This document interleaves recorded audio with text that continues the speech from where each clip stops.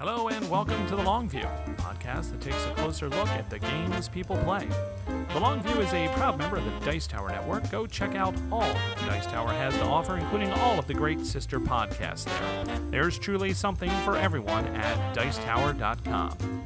The Long View is also proudly sponsored by GameSurplus.com.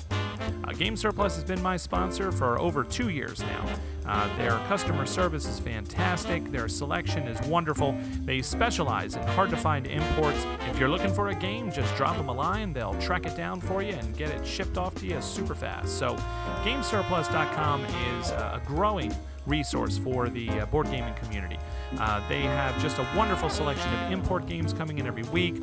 Plus, they're expanding their line of GMT games, all of the great war games, and games like the Coin series, Fire in the Lake. They have that in stock. They have Thunder Alley. They have When Eagles Fight. They're just continuing to grow their brand. So go check out everything that GameSurplus.com has to offer. And if you decide to order from them, please be sure to tell them The Long View sent you. I also like to give a shout out to my local game store, the Gamer's Edge in Stroudsburg, Pennsylvania. They are a wonderful resource for people in northeastern Pennsylvania. They have over 700 titles now in stock at the game store. Huge amount of open table space, a knowledgeable staff, always ready to answer any questions that you have. Lots of demo games available. Lloyd and I are there every Monday night checking out a new game. So if you're in the area, stop by the Gamer's Edge. Conveniently located on Main Street in Stroudsburg, right off of Interstate 80. So if you're in the northeastern Pennsylvania, northern New Jersey, or southern New York region, stop on by and check them out. My name is Jeff Gamble. I'm the host of The Long View, and I'm pleased to be joined once again by Joel Eddy. Ika Mouse on Board Game Geek of Drive-Thru Reviews has agreed to join me for a special episode here on The Long View. So, Joel, I want to first say thank you very much for agreeing to be on the show again, and welcome. Jeff, as always, it is my pleasure. Well, thank you very much. I appreciate that. And, this is an interesting show. This is, an episode that I wasn't really planning on doing. I had a couple things that kind of blipped across my radar, and as usual, just in chatting with you in passing, kind of found that maybe some things had been blipping on your radar as well, and before I knew it, we had talked for a good 20 minutes about this topic of difficult themes in games. And, we kind of decided that we'd like to record this as a full episode and kind of share our thoughts and our perspectives about this. And, also try and kind of start a dialogue, get some conversation started. And so in the spirit of that, I want to start this episode with a disclaimer. So Joel and I are going to be kind of talking about some games tonight. The games that we're going to be talking about have difficult thematic components to them. Those thematic elements might include things like slavery or overt kind of sexuality or even the sex trade. We are going to be dealing with some themes that might be a little bit more serious. And so for once, as a long view episode, I'm going to say this episode might be better for adults. So kind of keep that in mind as well. We're not going to be flying off the handle and shouting out all kinds of rude things, but we are going to be dealing with some serious themes. And as a father of some kids, and I know Joel as well, we always like to let people know up front what we're going to be talking about. So this is going to be a little bit different of an episode. I also want to make it really clear that I am not the arbiter of morality. I'm not trying to present myself as a person who is a final authority on what is good or what is bad in games. But I've made some observations recently. There's some sort of patterns that I've spotted, some things that I want to kind of get out there and talk about. And I was really grateful that Joel was willing to do that with me. So that's kind of my preamble to this episode. And Joel, I want to give you the opportunity to kind of say anything, as a more high-profile person than me, to kind of say whatever you might like to say before we kind of dive into this topic. No, I think you covered it. That'll do. Okay. All right.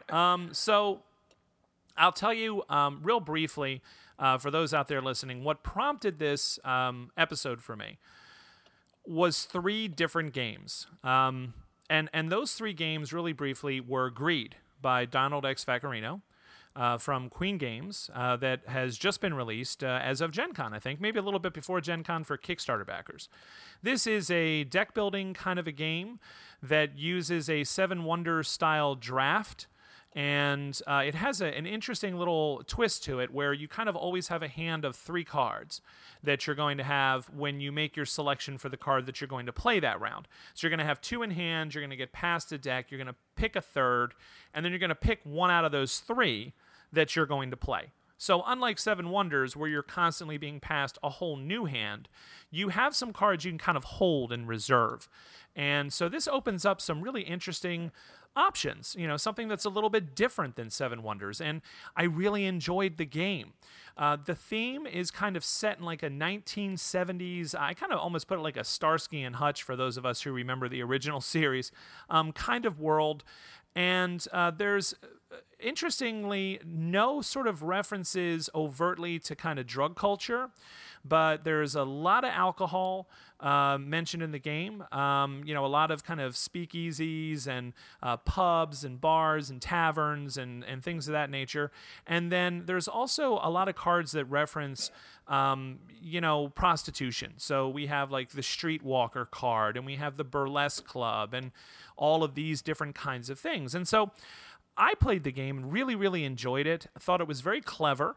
But I was a little bit kind of like, I wonder why Donald decided to go with this theme. And, you could have kind of done anything differently. And you could have also kind of kept some of those elements in there if it wasn't just so in your face. And I remember thinking to myself as I was playing it, this is a lot of fun, but I'm not ready to play this with my 10-year-old son. I really, it's like I don't want to have that conversation. I don't want to try to explain what a streetwalker is. And so I still own the game. I like the game. I'll pull it out with adults anytime. I don't have any sort of necessarily like a moral problem with it. For me, it was more of like a head scratcher as to like, boy, kind of cutting out a portion of your market here. This definitely does not make this a family game because of that theme. Now, I'm not speaking for all families, but for my family, it's not a family game.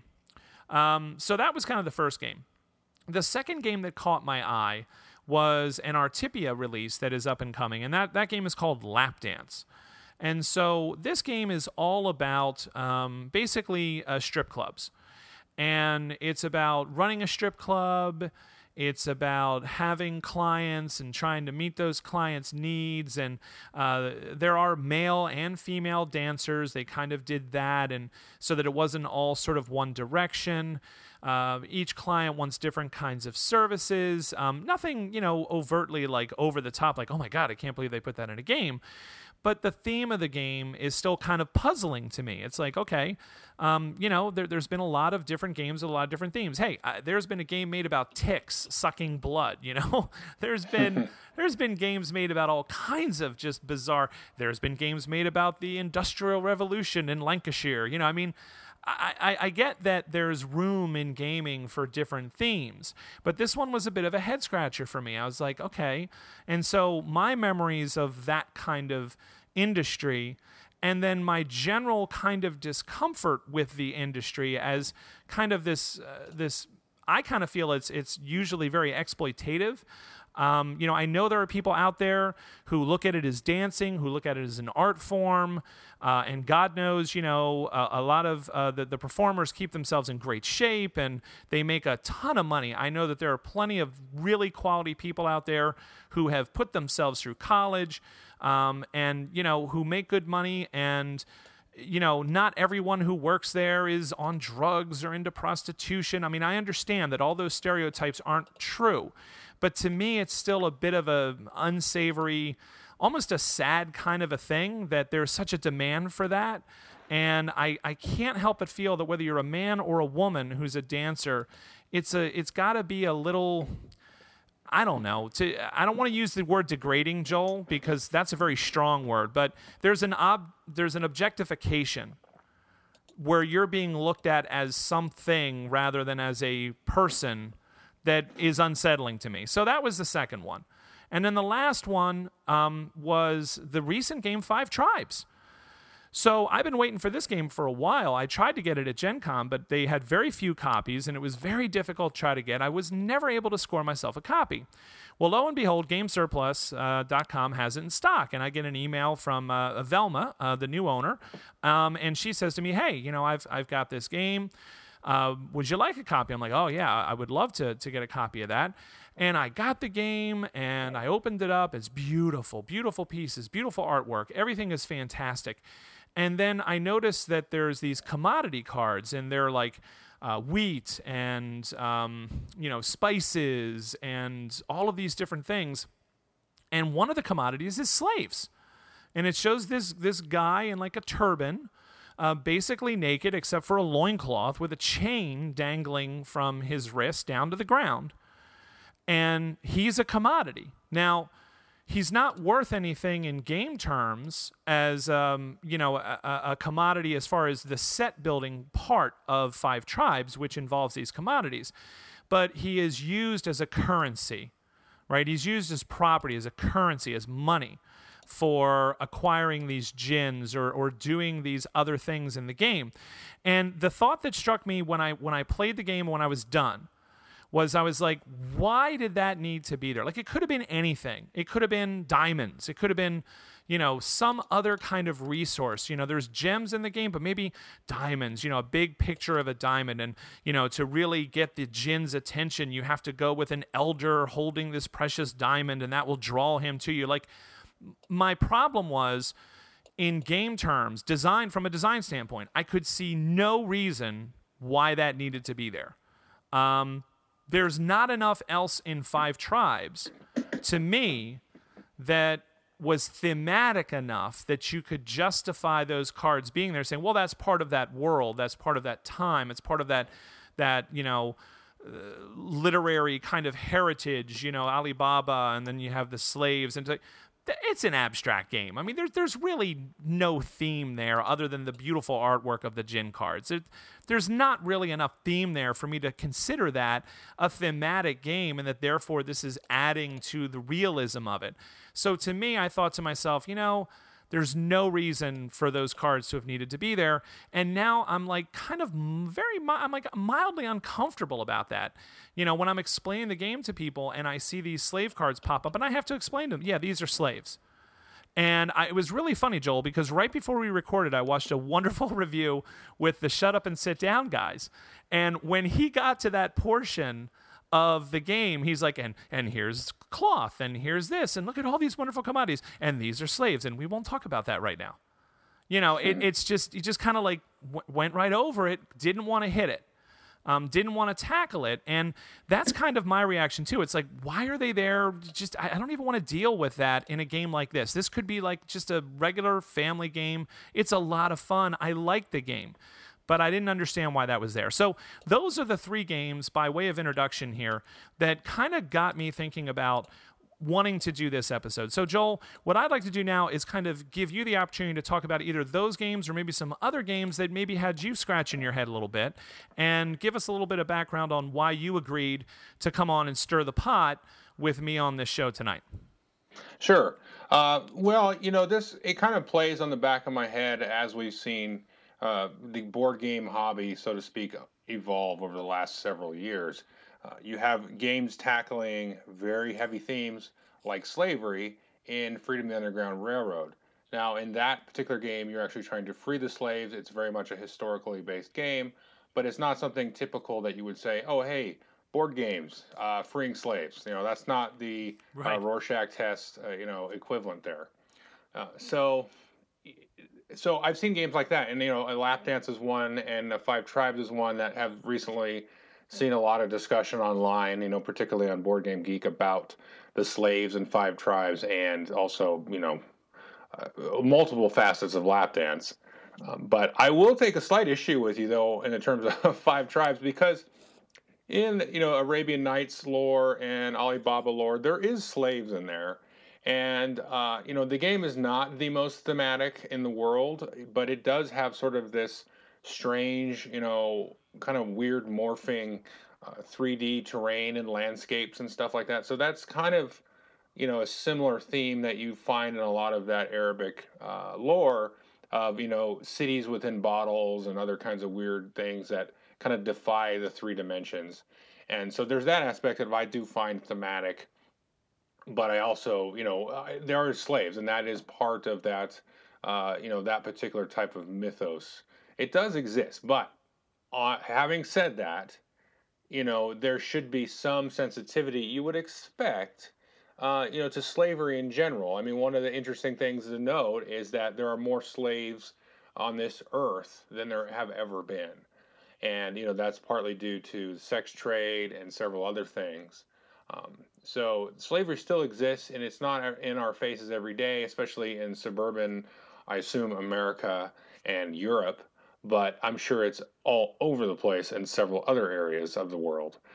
So I think it is something that I would expect folks to be more sensitive about, and I do agree with you that, hey, why didn't they just use diamonds or something? Now, Five Tribes is a game, I'm just kind of where I'm coming from. I've now played it 3 times, and I'm kind of wishy-washy, lukewarm on the game itself. Um, but this slave thing really is kind of a strange thing because it's a very kind of lighthearted, sort of puzzly family slash medium weight game. Very abstract with some thematic paste. But then it's like, oh, and by the way, there's some slaves here, and somebody coming along and saying, why are there slaves here? They don't really associate slaves with Arabian Nights or Alibaba, like you didn't either. And it's not a big part of those stories, but it does exist for sure. It's not common knowledge though. And it's like, why would you just throw that down and not? It feels a little careless, It feels like a little bit careless. Like, why did you have to use that? Yes, I think it actually fits. I think it goes with the theme, and I think it makes sense in some ways. And mechanically, how they work is similar because you can kind of use them to substitute for different meeples that you may or may not have. But it's also like, why? Why couldn't you just use diamonds or a worker or something? Because slavery itself is definitely not a joke. Uh, so that's kind of where I'm coming from with that. And as we were talking the other day, on the phone, we kind of came up with a list of games that kind of venture out of either, trading in the Mediterranean or fantasy or sci-fi or stuff like that. But even some of those games, you have brutality and murder and killing and, exploitation and backstabbing and all kinds of things that are typically associated with, bad manners. Yeah, exactly. So, but yeah, so there you go. Well, one of the things that I wanted to kind of talk about a little bit is something that you brought up, which is that there does seem to be a much larger acceptance of violent themes in games. Notice when I was talking about greed, I didn't really have a problem with the arsonist card and other cards that depict where one gangster's knocking off another. The intimidation, the threats, the corruption, the outright theft and lying and deceiving, and then you look at war games, which in general are handling difficult themes. I mean, we're talking about somebody playing the Third Reich, Right. somebody playing Hitler's forces, and yet when it comes to things like violence, we seem to be much more forgiving, and I'm using we very generally here. I know I am much more forgiving. Like, that doesn't seem to bother me as much. And maybe that is hypocritical. Maybe that is certainly, not something that should be as accepted as it is. But to go back to the war games, I'm when it comes to war games, I kind of almost give them a blanket pass. And the reason for that is that a war game to me is inherently serious. It is something that is much more studied. It is something that you are usually playing to have that kind of activity, that what-if activity, or have the sort of opportunity to learn the lessons of what happened in this particular conflict or this particular battle. Right. And so because the theme itself is war, and because that war involves lots of death and destruction, you kind of almost are expecting that. And that's kind of where games like Five Tribes to me kind of was like a slap, you know? It was like, okay, look at these beautiful wooden palm trees, and oh, look at the palaces, they're awesome. And then you're like, look at all the different peoples, and there's so many of them in the bag, and they come in so many colors, I love it. And then all of a sudden it's like slaves. It's like, wait a minute, you know? I didn't think I was playing that game. I didn't think I was playing a game that was supposed to be getting me to think about anything serious, or evoking any kind of reaction, emotional reaction like that. When I'm playing a war game, I am, you know, like when I was playing Fire in the Lake, the whole time I was playing that game, I was thinking about my stepfather, and I was thinking about my buddy Rob from work, both of whom were in Vietnam. I was thinking about all the stories they told me about Vietnam. I was thinking about all the things they told me about the frustration of the conflict, the tension, the unknown, the constant pressure, being in an environment like that where literally someone could be 5 feet away from you and you would never know, you know, going on patrol, you know, and just all of these things. And as I'm playing the game, I can kind of see that in my mind, and I know what happened there. You know, I fully know a lot of the history of that conflict, and I know that it involved a lot of terrible things. But to me, it's a study of it. It's a study of that serious conflict, that time. And so to me, I'm okay with that. I don't know if that makes any sense, but I'm much more likely to be really taken aback by a theme that hits me unexpectedly. I don't know if that rings true with you as well, but it was something that occurred to me. Yeah, absolutely. I think, you know, in your last sentence there really kind of rings home because we have thousands upon thousands of war games. We've been kind of, I don't know, inundated with them over the last 50 years or whatever it is. And so we're used to them. You know, it's familiar. And it's just like, you know, certain types of jokes and certain types of television and certain, you know, tropes and movies. We get used to them, even though if you're from another culture, you may come and say, whoa, that's really stupid or offensive. You know, we do get inundated with the war games. So we've become more accepting. I think that's true. I do think that most of the time they kind of are presented as a study of a battle or a war in general. Um, that's very much in contrast to a similar touchy subject, you know, like lap dance or some of these other games, where it's like, well, you're not really studying the lifestyle and getting into, I don't know what you would study, but like the psychology of folks that do this for a living, you know, so it does not present it in the same light. And if you take a look at lap dance, which frankly they still haven't released the rules to, so it's very hard to say with that one. Right, right. But the art is presented in such a way that you don't expect it to be a serious game, and I don't expect the rules to come out and be this real, you know, brain burny Euro or something when we play it. I think it's a card game. I'm not particularly sure, but so it's got a couple things sort of, you know, characteristics that it has. It's not a theme that I think has ever been used. I could be wrong. There's probably some obscure game that's about, you know, stripping or something. Right, right. And B, it's presented in a way that seems whimsical about, frankly, a subject that isn't always funny. So this is the real trick here, I think, is about what your expectation is going in, and also, you know, if they achieve that expectation. Because if you wanted to make a game about purely sex, right, that's one thing, and you know that's a whole other topic, really. But if you're going to go in, then you're going to involve stripping. You're going to involve pimps, maybe. You're going to involve, you know, paying money for something that, on one side, is very personal and intimate, and you know, usually confined into a relationship or some sort. Then you know that's one thing. But now you're adding in all this money and extra thing and the crime element, maybe. You know, that's not a funny thing. And so they got to really be careful, I think, and walk a fine line. And I'm just going to lead that into another game, which I think has a similar problem, and I know has a similar problem, which Lap Dance may or may not have, and that's Bedpans and Broomsticks, which is a recent release from Mayfair Games. And they really talk out of both sides of their mouth with this, with the rule book and all this stuff. But basically, the theme of Bedpans and Broomsticks is a group of the players are trying to escape from an old folks' home, and they play these old folks. And then one of the players is like the nurse or something.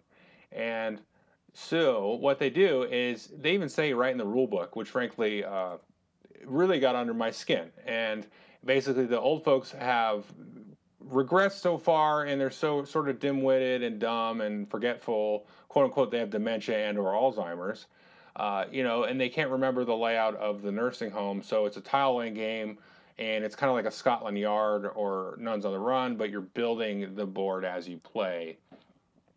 So it seems to me like they slapped this theme on a game that was like, hey, let's do Nuns on the Run, but you build the building as you play. And they're like, hey, what do we do? Oh, let's just throw on, old folks that are regressing mentally, which I can see the humor in. I don't begrudge anybody from, making jokes. There was one scene in a movie called Cloud Atlas. One of my favorite parts of the movie was these old folks that escape. Now they aren't doddering or have dementia or anything. They just, are old, and it's a weird part of the movie, but they kind of escape and all that stuff. And it's pretty funny because they kind of triumphantly best everybody. But here, dementia is a serious thing, and so is Alzheimer's. And to me, it's super careless to have this as a theme. I think it's awful. I think Mayfair is a great publisher, and I think the designer of the game, he's designed other great games, and he's going to continue to design great games. But this is completely like, why would you do this? You've wasted everybody's time, and it really, I hate to say it upsets me because I'm not going to think about it after we're done talking. But it's just dumb. I think it's freaking dumb. I'm sorry. And to me, it's a waste of time. And you have, in that case, I think they failed. They were careless with the theme, and they applied it and pasted it onto a game as a solution, it feels like to me. And they really could have come up with something else and really been a little bit more considerate about it. And I have a feeling Lap Dance is probably going to fall into that same thing, but I'm not going to judge it until I see it. But there is a notion of, sex slavery and, and sort of people at the end of the rope. And now they have turned to this lifestyle to make money and all kinds of good stuff. Again, it's a little different because there are, like you said, are people that have chosen to be in that lifestyle and, desire to be in that lifestyle, and, good on you.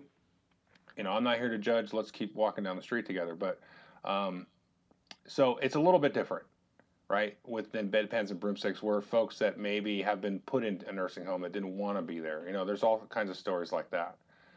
So I think as, you and I kind of, I'm not going to try to hold us on a pedestal or something. You and I and other folks as voices that comment and criticize games, just as these people have the right to put these games out, we have the right to shoot them down and say, no, I think that's wrong. And people have the right to disagree with us or agree with us. Right. But I do appreciate, on one hand, folks trying to push the boundaries. In the one side of my mouth, I'm trashing Bedpans and Broomsticks. On the other hand, I'm not complimenting them because I feel like it was careless. But it's hard to Lap Dance defend on one that, hand, Lap Dance on one hand feels a little bit calculated because the way they've leaked the cover, they haven't put out the rules, which is kind of like, come on. So it's a little bit of shock baiting. But on one sense, it's kind of like, hey, let's dart this out there and get it out there and push that boundary. And probably they're doing it in an irresponsible way. I don't know. But sometimes that has to happen so maybe somebody else can come along and make a game, about sex or something. You know what I mean? Like, it's not something I'm interested in buying or playing, but I think there's room for the board gaming to not just sit in a couched niche of it's either dragons or trading goods, or, you know what I mean? So right. There are a lot of avenues that are going to be explored, and I think those avenues should be explored just as quickly as they should be shot down if they're terrible. Right. Yeah, I would definitely agree with you about the Bedpans and Broomsticks game that you're talking about. As a person who lost a family member, my grandfather, to Alzheimer's. It's not something that I would ever choose to pick as a theme for a game. It just seems very odd to me. But it's also odd to me that Brian Mayer picked slavery as the theme for his game. But here's the difference.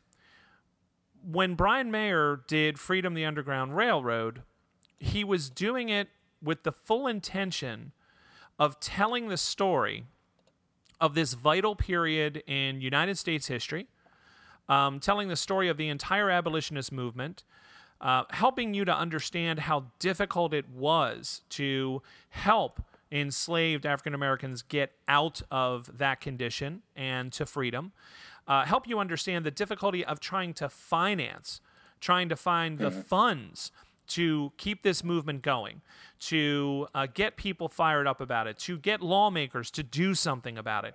And all of the players are playing on the side of the right. You know, they're playing on the side of those trying to put an end to something that everyone that I know and that I can imagine in the civilized world understands was a bad thing. You know, there's no one out there saying, well, you know, but slavery isn't always bad. No, it is. It's always bad. It's like an absolute. And well, so Jeff, there are people out there there are very few of them, but I just want to say there are people out there that do say that anyway. Well, I hope not, but I don't know anybody. No, neither do I. Neither do I. I know they exist. Well, I mean, they certainly exist because, as you said, the slave trade unfortunately is rampant now. So, but what I'm saying is that I'm not being put in a position by the designer to do something that I would be horribly uncomfortable with. You know, I don't have to play the slave catcher. That's not my job. Like if one person had to play the slave catcher and the plantation owners trying to hold their slaves and trying to extract, I mean, my goodness, the whole way that slaves enter the southern states through the market could have been turned into this horrible experience of actually auctioning and breaking up, you know, families and all of the things that actually happened. Like, you know, that could have been part of the game. And Brian could have been as a designer and said, well, I'm trying to teach the history. I'm trying to get you to understand how the economic systems of the South depended upon slave labor. I'm trying to get people to understand that there was such a demand for labor that, you know, we had to turn to slavery in order to meet that demand, because originally there weren't even close to enough people to work these fields and these plantations in a way to make it profitable. So we had to use slave labor, and now we're going to experience the economy of the South in order to help us understand how the institution started and then how it snaked its way into the economic and social fabric of the South to the point where they refused to give it up, even when technology had progressed to the point where you didn't necessarily need slave labor anymore. You know, it had become institutionalized, and we're going to let you play that side. And then other people are going to play the abolitionists, and it's going to be this very educational experience. He could have done that, but no one would have wanted to play that I know of. It's too distasteful. Now, interestingly enough, people will play Germany in World War II. Right. And I don't have the answer to that. I personally have played many, many games of like Panzer Blitz or you know, not Axis and Allies. Come on, Squad Leader. You know, and I've played the Germans plenty of times. Well, let me stop you right there, because me and you, we are American citizens. Right. And the era of Freedom of the Underground Railroad is our history. Right. Very much so, and we've been, you know, inundated with our history as we grew up. You know, it's very vital to our emotional beings. Now, I could be wrong, I expect a German citizen is not going to have the greatest time playing the Third Reich in a war game. I mean, and we know, you know, folks are listening, they don't know, but if you go find just about any, you know, documentary about board games, they're going to explain to you why German games, you know, which have now evolved into Euro games, don't have a lot of conflict, are not particularly based around World War II or any war at all. And it's because of that, you know, and it kind of goes unsaid a little bit, but I expect that a German person is not going to want to sit down and be like, oh, great, we got to be this jerk, you know, thanks for that. But so I expect that it has something to do with your upbringing and stuff. So it may be that somebody that lives in Switzerland or something who doesn't have the emotional connection and isn't really still dealing with the ramifications of it, which we still are a lot of ways in this country, they may not have such an emotional attachment to it. So they may be able to you know, distance themselves emotionally and be able to play it. I hate to say objectively, but I think you're trying. You know what I'm trying to get Yeah, to is yeah, where yeah. they could play it as a study, Right. you know, and I think a lot of folks' cultural backgrounds and upbringing is really going to inform that. And I think and also distance from the time period. Now, I don't think we're that distant from slavery in America because we still had the 60s civil rights movement and a lot of things from, you know, extending out of that into the 70s, even into modern day in a lot of ways. Um, so it's still very near and dear to our heart and it's a very sensitive subject. Whereas an American, you know, World War II, most of that generation is very much older, you know, and you know we fought and we won that war, so that feels good in a way for us. It feels like a reasonable war to have fought, and so there's a lot of other issues involved there. I think with that. Yeah, that's an excellent point, and thank you for making that. That I'm looking at everything through my own lens. Here as a citizen in the United States, and I think there's a lot of to what you said there. And I think that it's also true that distance thing. I know I myself, when I'm a big fan of Volko Ruhnke's work, but I remember the first time that I got Labyrinth, and I remember thinking to myself, I really don't want to play terrorists. It's just not what I want to do. And then when A Distant Plane came out, I've talked to a lot of Afghan and Iraq war veterans, and that was like a little too fresh for me, a little too recent for me, a little too raw, looking at some of the things that have been happening, looking at the difficulties that the veterans have had coming home, trying to get medical care, trying to get psychological care, trying to get taken care of at all.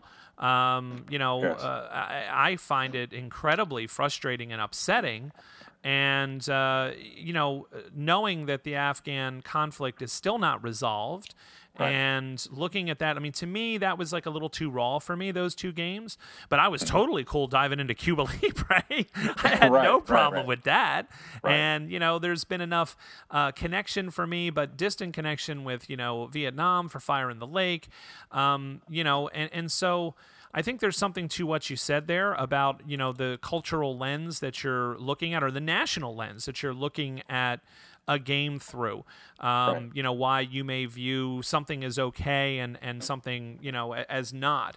And while we're talking, kind of trying to wrap our minds around, war games, I did want to mention that there was a couple of comments on Twitter when I posted notice of this episode. And, the question that was being asked by Travis was wondering whether or not abstraction in war games and abstraction in general is something that can make a difficult theme more kind of acceptable. He brings up even something like Pandemic, where these cubes are representing diseases running rampant and killing thousands of people, tens of thousands of people in these cities in the world, possibly coming to an end. There's a lot of death being depicted in that game, but it's so abstracted that it becomes a mental puzzle. It becomes a fun, race against the game, and can we do it in time? And yay! Or I would say there's not really any death depicted. There is disease and there is disease spreading, but there really is no death. I don't think there's a single mention of death anywhere. No, there's not. But I mean, it's pretty reasonable to infer that people are dying. But it's not slapping you in the face. Whereas war games, it's like I fired my artillery and that unit is now gone. And I'm going to put a smoke and a fire counter and a crater where it used to be. And so there's a definite kind of overt violence there in that game, but it's very abstracted, and so and I seem to be okay with that. So the only reason I'm harping on this point is basically because I'm trying to figure it out for myself, and I'm trying to be fair. Why there are some things that rankle me, and other things that are equally kind of difficult when it comes to theme. In the subject matter that's being tackled, and I'm okay with that. And I don't even fully understand myself, but I just wanted to kind of throw that out there. Do you think abstraction helps make things kind of more palatable, like if it's in the background, or no, I doesn't really make a difference? I do and I don't. And the thing that I come back to, I'll get to the point here, is if you go back to comic books in the 80s, and probably more underground before that, but I'm a big comic book guy. So a lot of the themes that were beginning to be addressed, not just in comic books, but in superhero comic books in the mid 80s, even the early 80s, were very serious, very adult, all kinds of stuff like that. And Mm-hmm. so there was a lot of blowback, not a lot, but there's a decent amount of blowback as far as like this is not what comic books are for. You know, kids shouldn't be reading this, yes, this and that. So I think board games is maybe at a similar point where, like you said, you don't want to play Greed with your 10-year-old, and I 100% agree. I would not play Greed with my 13-year-old. And I would probably feel uncomfortable playing it with he's almost 20, my 20-year-old. But I don't think that's a problem. I think that like I said earlier, we should be pushing the boundaries on these themes. And yes, not every board game is going to be a family game. I don't think they have to be. And I think Right. it's good. I think it's good that they're not. And getting back to the point, a distant plane, for example, I enjoy the heck out of that game. And I have moments of feeling uncomfortable when I play that game, but I also have moments of insight as well, where, and I got to tell you, I mean, honestly, between Labyrinth and A Distant Plane, I feel like I have a different understanding of Al Qaeda and the Taliban. Because as an American citizen, who was in a lot of ways devastated, I don't want to be melodramatic, but, it was 9/11 was a devastating day, all that kind of stuff, right? Everybody knows that. But if you can remember those moments, I don't know how it was for everybody. Those moments coming out that week, that 2 weeks, that year coming out of that event. I mean, it was traumatizing, on a lot of levels, and it more traumatizing for some folks and less for others. And who's this big scary Al Qaeda and Bin Laden and all these people? But I have come to different understandings of those folks. And I'm not going to tell you I empathize with them because I do not. But I do view them more as criminals and less as a political organization. And I don't know if that's a correct way to view these folks or not. But to me, they're just mafia. That's all they are, and they use religion as a cult-like rallying cry to beef up their organized crime. And that's what they do because they don't really expect that they're going to run a country, do they? They don't really expect that we don't think they're hypocrites because they have harems and sell drugs and call themselves, pure Muslims or whatever they call themselves. So anyway, but through kind of like these games, I'm like, man, these guys are running a criminal organization. They are creating territory. They're selling heroin, in Afghanistan. All these kinds of things are happening. And I don't know if it's the right way to look at it, but I feel like these guys are just criminals and they're evil, awful, brutal people. They remind me of drug cartels in Colombia. That's what they really remind me of. And I don't know if I'm just connecting the dots, but right or wrong, that kind of was affirmed through playing the game and playing around with these pieces on both sides of the fence. I played A Distant Plane, I played every faction, and you get the sense of a little bit, at least like a taste of the sense. I don't feel like I'm an expert on, uh, coin operations on a global scale, like, or anything like that. But I get a flavor for it. I get a little bit of an emotional attachment to it. And so that to me is like, that's why I like to play Distant Plane. It's probably my least favorite of those coin games because it's a difficult subject matter and it's wonky in some ways, the way that the factions cooperate and then, break apart and stuff like that. And, the Taliban government, the new I'm sorry, the Afghan government and how they are very wishy-washy, it doesn't really favor them in a good light at all in that game because they kind of bounce from Right. side to side. Right. Anyway, but I think that is cool. I think that's good. I think games should do that. And I think, um, so that's coming back to it. I totally get, because I remember the first time I played Labyrinth, this was a few years ago, I was like, holy cow. I mean, I got, chills because I was like, wow, this is happening. And, we snuck a nuke in here or something like, wow. So Yeah, that's about where I put it down. yeah, Like when I was playing and it was like, okay, I can sneak this into the United States, and I'm like, yeah, I just really don't want to do this. right. And maybe it's because for me personally, like you said, it was just too fresh and it was too raw. But I do agree with you that there's definitely things that you can learn from them. I think there's definitely things you can learn from games like Freedom the Underground Railroad. I mean, we're talking about games where the theme, we're kind of questioning it a little bit, and we're questioning it as a choice. We're questioning it as almost from like a sales marketing standpoint in a way. At least I am. It's like, okay, so Greed is a really, really good game. I like it. It's super fast, but it's got great decisions, a lot of replayability. But man, you just lost like a third of your potential market. But probably only a quarter. But you just lost market. You lost market because of some choices that you made. Why? And then I look at a game like Lap Dance. I'm like, okay, who are you trying to reach? Is this the Cards Against Humanity crowd? And I like Cards Against Humanity. It's wrong. It's a completely wrong game. But when you're playing with enough adults, with enough adult beverages, you can have some truly crying, I'm going to pee myself moments playing that game, Right. But I would never play it with certain people. So I hear Sure. what you're saying. Like, not every game has to be a family game. And maybe that's why, Greed and Lap Dance are okay. I'm not, like I said, I'm not the arbiter of what's right and wrong here, but I do think, it's something that we need to kind of think about because, as you said, I like the way you're putting it. We're starting to see games that are pushing the boundaries, like what is acceptable, what isn't, what's a good theme, what's not.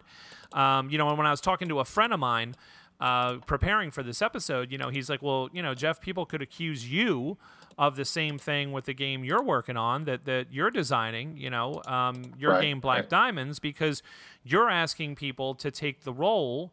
You're trying to tell the story of the miners and the labor movement, but you're doing it by having players play the mine owners who are trying as hard as they can to extract as much profit as they can and do the least amount they can possibly do for their workers. And so isn't that kind of, questionable? You're forcing, you're asking people to take on this sort of negative role. I'm like, well, touche. Yeah, I mean, I see that. Any game that kind of involves, the sort of industrialist is going to inherently be about exploitation in some way or another, either exploitation of the natural land, exploitation of political power, economic power, you name it. So yeah, but I mean that might make people uncomfortable. They might not want to do that, So, I think that there's a lot of room for kind of discussion here. There's other games that I think really, I want to touch on them briefly, that I think really handle a difficult theme very well. And I just want to throw two of them out to you. The first one is a game called Navajo Wars. Now, this is a game that was put out by GMT last year. It is pretty much marketed as a solo game. And what it is dealing with is it's dealing with the history of the Navajo people as they are slowly but surely being encircled and strangled by the United States, by the forces, the troops of the United States. And so this is another one of those games where you're kind of like, wow, this is a tough theme. We're talking about this sort of very disturbing history that the United States has with the native population, the people who were here first. And what we kind of did to them historically. And normally, this would be a theme that would be interesting to me, but I would kind of shy away from. I don't want to participate in the destruction of the Navajo. But what you're actually doing in this game is it's almost like a Victory Point Games, State of Siege kind of game. Where as the Navajo, you are basically trying to hold on as long as you can to your cultural identity and your cultural heritage. And the game models that beautifully.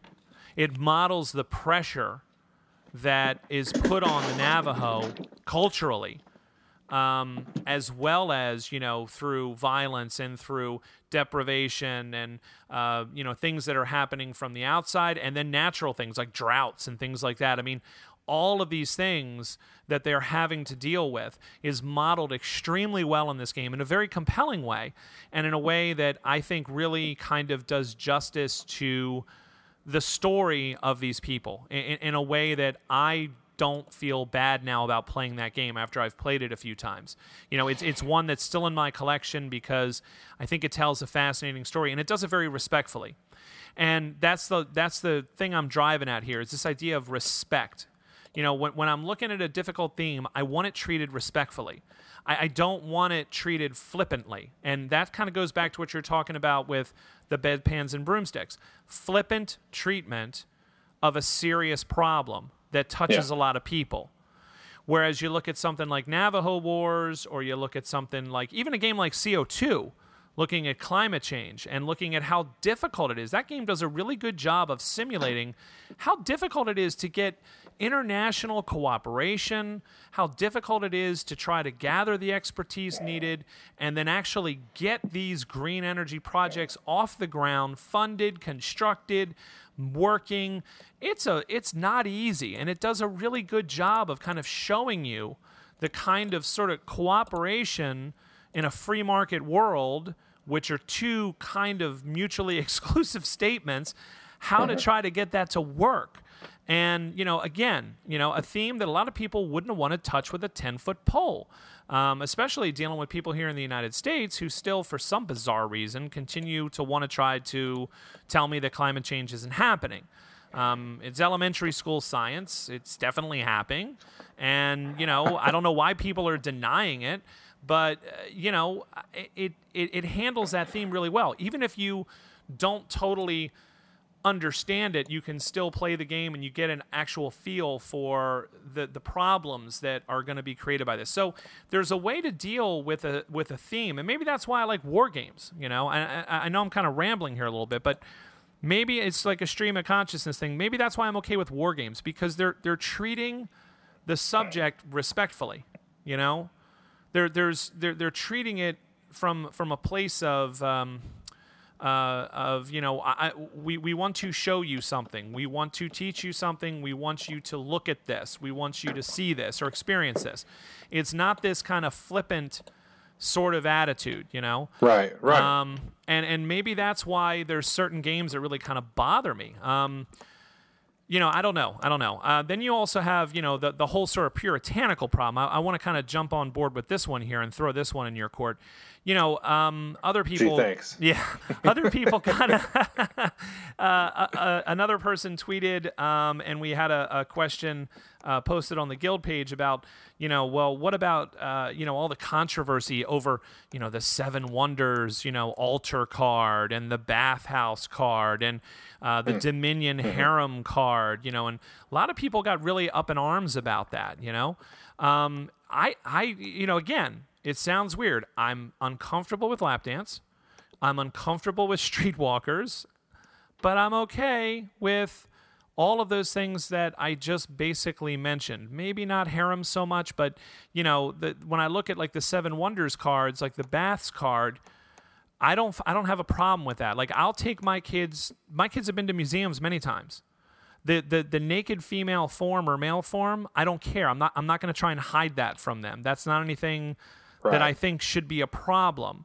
Now, if it was a depiction of someone being attacked, a woman being attacked or something, I would obviously have a problem with that. I don't want my kids to be having to deal with that at this young of an age. Like, that's nothing I would ever want to put in front of them. Right. And the sort of sadness of organized prostitution, not something I want to put in front of them. It's not something that I want to, but I don't have a problem with just the presentation of a form. What do you think about, the problems, the flare-ups, if you want to call it that, over things like the art on those cards? Sometimes I don't think they're legitimate flare-ups. I mean, I think they are sort of folks on the internet talking. Because have they changed I think Istari changed one of their covers or something, if I remember right. But like the harem card in Dominion, did that ever change? Did No, they ever not that I change know of. that? No. Yeah. So it's like it's just people on the internet talking, and I think a lot of times that's what it is, and it's really nothing, And it comes down to if you don't find that particular card appropriate for your house and your family and your children or whatever the case may be, then don't buy it and don't bring it in there. Nobody's broadcasting this game into your house, unlike television. Right. Right. And even then, you have some control over the television as well. Right. So I think that just kind of comes down to, don't let society parent your kids. You parent your kids, that kind of thing. Right. You govern your own intake. So sometimes it's a little bit overblown, and I think it's just because, we do have kind of a niche hobby, and and it's a small group. It's a very intimate group in some regard. I mean, compared to other things like movies or video games and stuff, but that's good because I think we have a decent level of discussion in the hobby thus far. Right. People may say stupid things on the internet forum, but what else is new?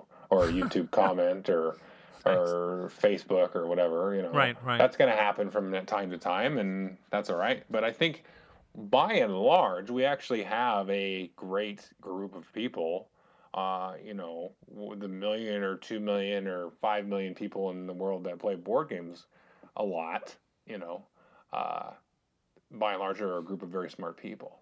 So that ends my pandering for the day, but but I really do think that. I mean, I really do think that. Honestly. Well, I agree with you, and I also have to pick up on what you just said, which is, you said, hey, if you have a problem with the harem card, don't bring that into your house. You don't. Nobody's forcing you to buy it. Well, I mean, the same can be said for lap dance. The same could be said for bedpans and broomsticks. I mean, the same thing can be said for any game, and that is kind of a default kind of answer that I think is acceptable to everybody. But I also don't want to back away from the fact that I think that there are some themes that just I really just don't know that they need to be made. I really just don't know. Okay. Yeah. Board games right now to me are about one of two things. They're either about entertainment, getting together with your friends and your family and having a good time and playing a game, or increasingly they're becoming a little bit more about education or trying to teach you something or show you something about a certain period in history or a certain event or a certain time or a certain place.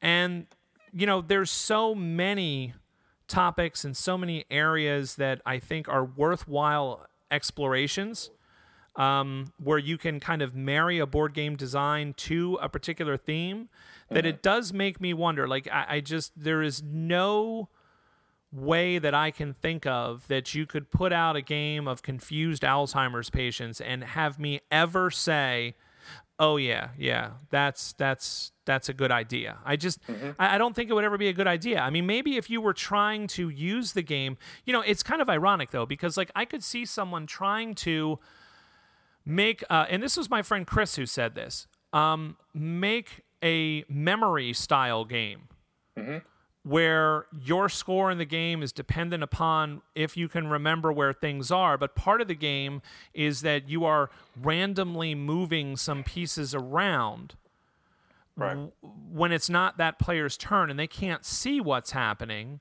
and so they become confused.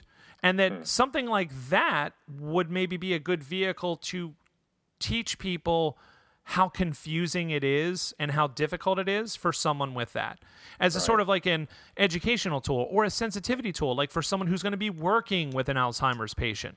There you go. Yeah. But to turn it into, try to make it entertainment. See, there's that purpose again that I was talking about. To try to turn it into entertainment, something funny, I have a problem with that, and I'm not going to back away from that. I don't think that should have been made. Right. So, maybe that's kind of the defining kind of, I don't know, I don't think anybody can say it's the defining, but including me, but maybe that's one of the things that we should look at is like, what is the overt purpose of the game? What is it trying to do? Is it trying to teach you something, show you something, or is it trying to be fun? They're both equally valuable things, in my opinion. Right. Well, but don't try to take something that's mismatched to the right, purpose you're trying to present. right. Well, think about it from the perspective of I can think of two movies that have to do with mental capacity and hospital situations that I think are probably some of my all-time favorite movies. Probably not ones that I will watch often, but once every several years I may watch if they come on TV or something.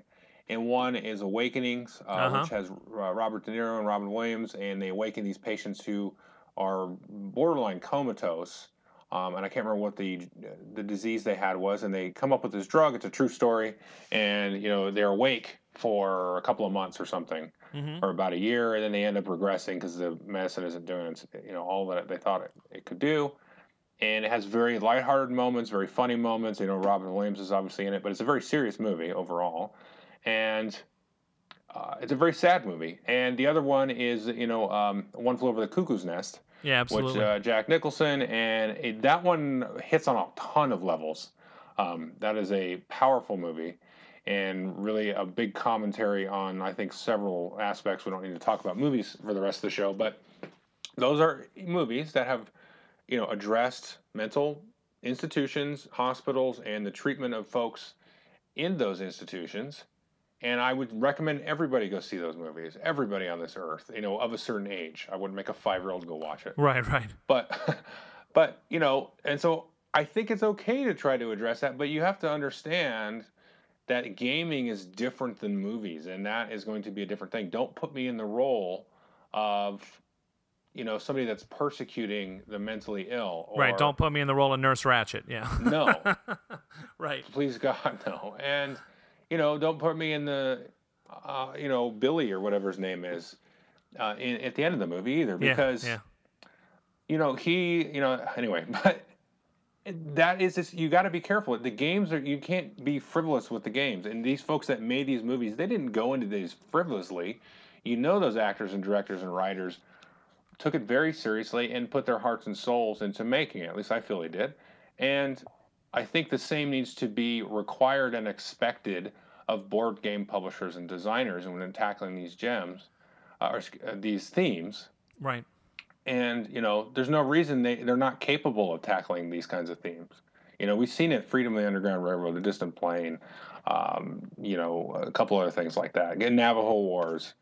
And there's no reason that they can't attack things from a lighthearted perspective. And that's the one thing I don't want to try to come down on. I think there is room to not necessarily come at something from a comedic perspective, Mm-hmm. but from an interesting perspective. And I'll throw out 3 games on our list that we went over, and we can go from there. Ladies and Gentlemen is a very interesting game. It's not a serious. It's definitely not a study. I guess in some ways it kind of is. And then Tomorrow is a very oddball theme. Yeah. Yeah. And then I would throw in Sons of Anarchy there.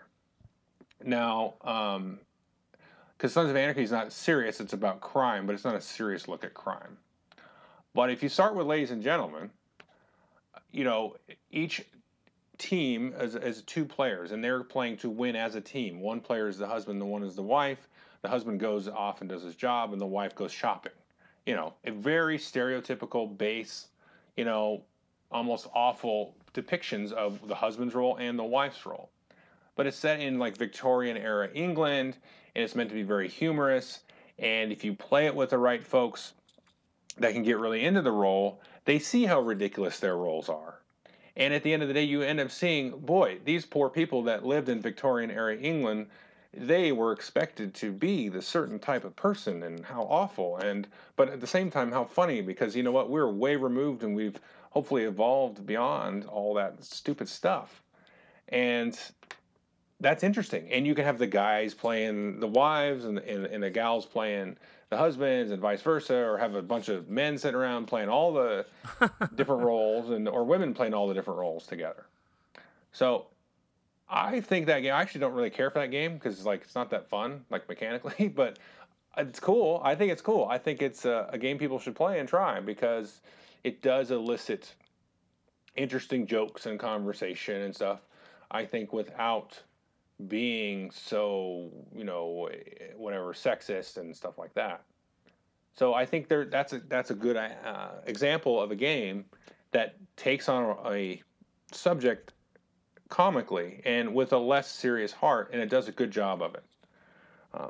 So I don't know if you've played Ladies and Gentlemen or not. But Oh yeah, yeah. yeah, Yeah, I've played it quite a few times, and I've played it at conventions, and played it with adults, played it with kids, you know, and it's usually a really good time. People really buy into it. You know, they get into the spirit of trying to make this, you know, outfit and, you know, for this final ball that, you know, the women are going to attend, and the ridiculousness of, you know, the men's job of, you know, trying to get these sets of tokens to sell them, you know, for contracts to earn money. And it really is just horribly misogynist and sexist and any other word that you can think of. There's just no doubt about it. right. But because of the way it's presented, you know, it seems to work for some reason. You know, I have yet to play it with someone who's been offended by it. Now, I know there are people out there who are offended by that game.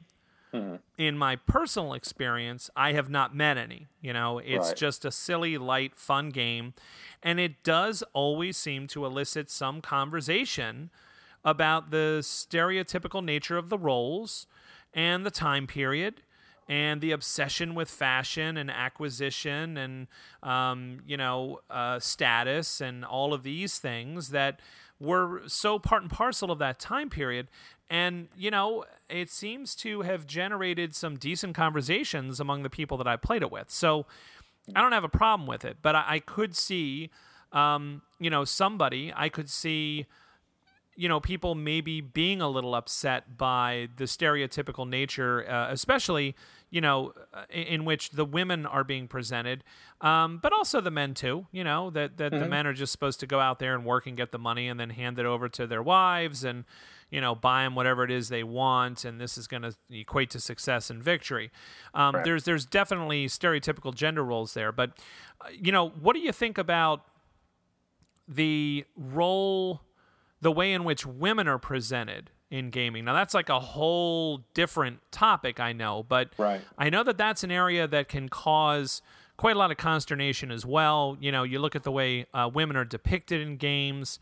You know, it's very much that sort of Frank Frazetta, you know, old school kind of, you know, thing where you have, you know, the women presented usually scantily clad, very voluptuous, you know, just very sort of stereotypical body type, you know, for modern times.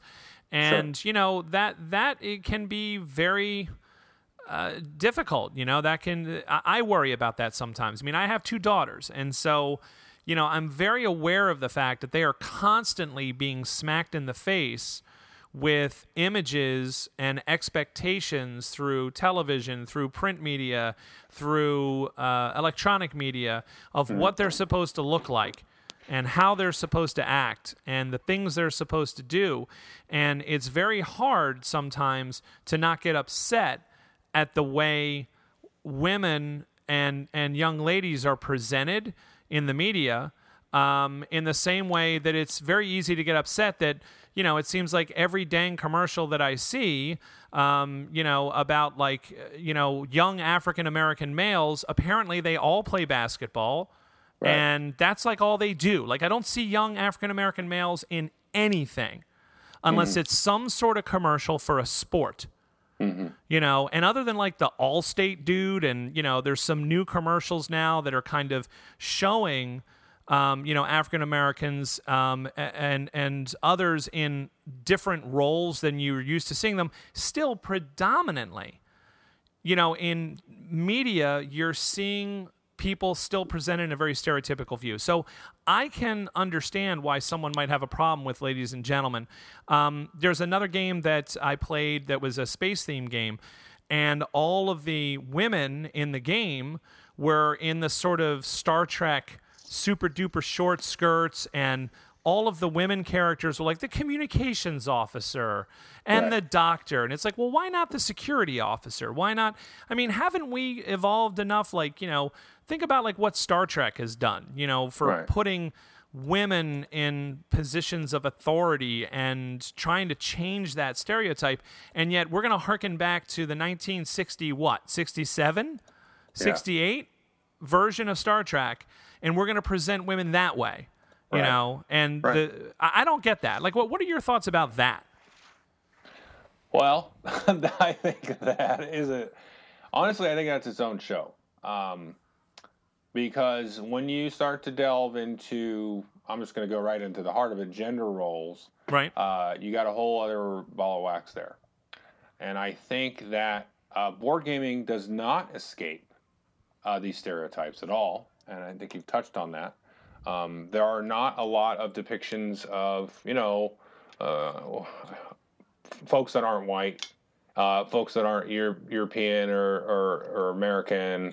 You know, I mean, there are and there aren't, but, you know, women of a certain body type, all that stuff. It's just not, there's not a lot of it. And it needs to be better.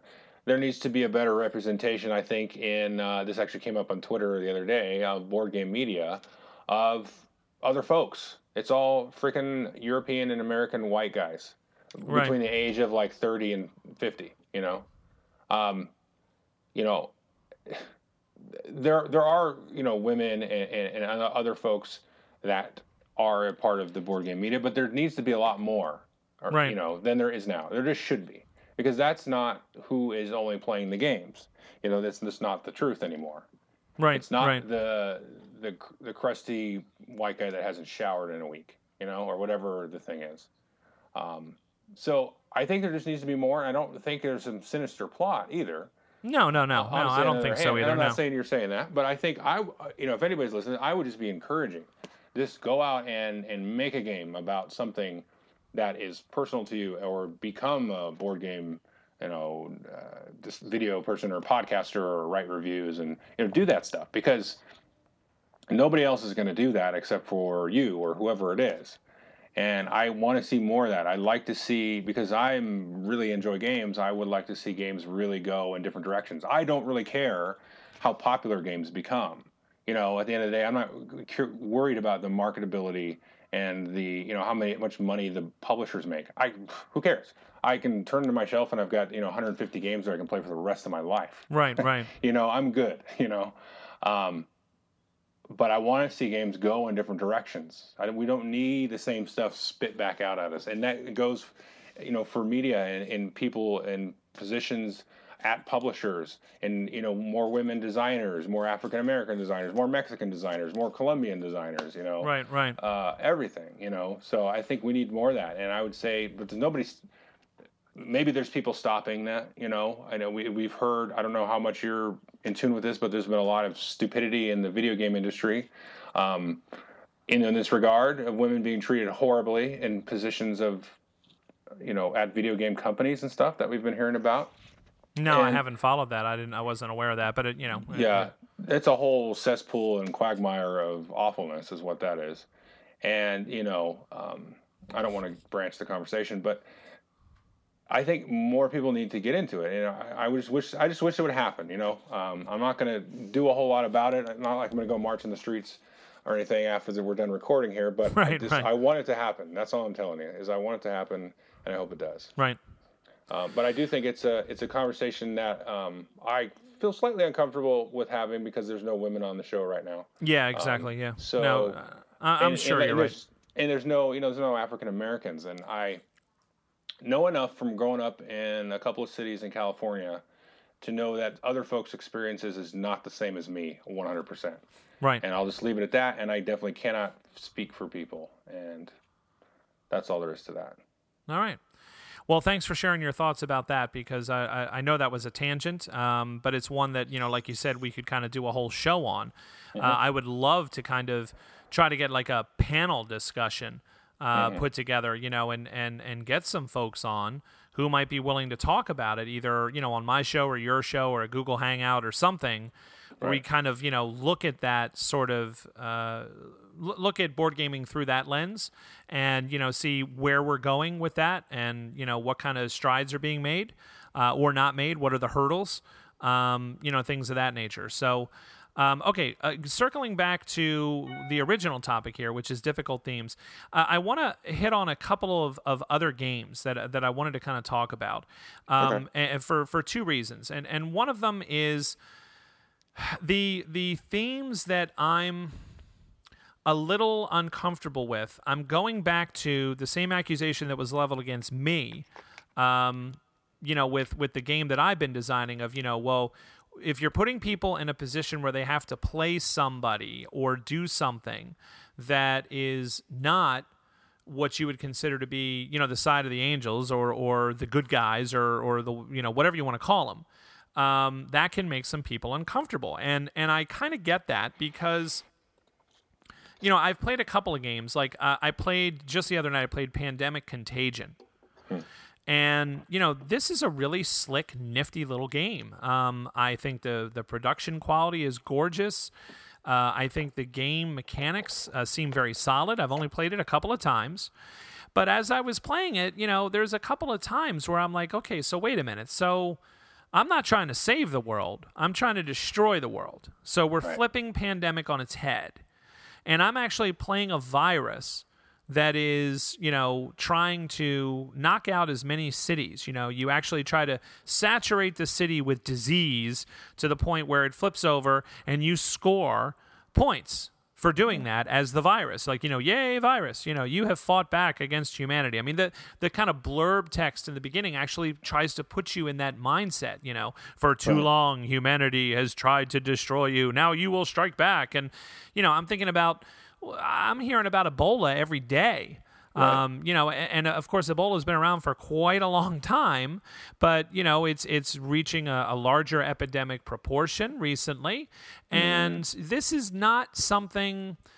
The idea of disease is spreading and me being the disease. It's just not something. There's nothing wrong with the game. I'm not saying that it's a bad game, but it's like it puts me in that spot that we were talking about where I'm just not really interested in doing that. Like that just kind of, I don't want to be that thing. I don't want to be that person. I don't want to be that.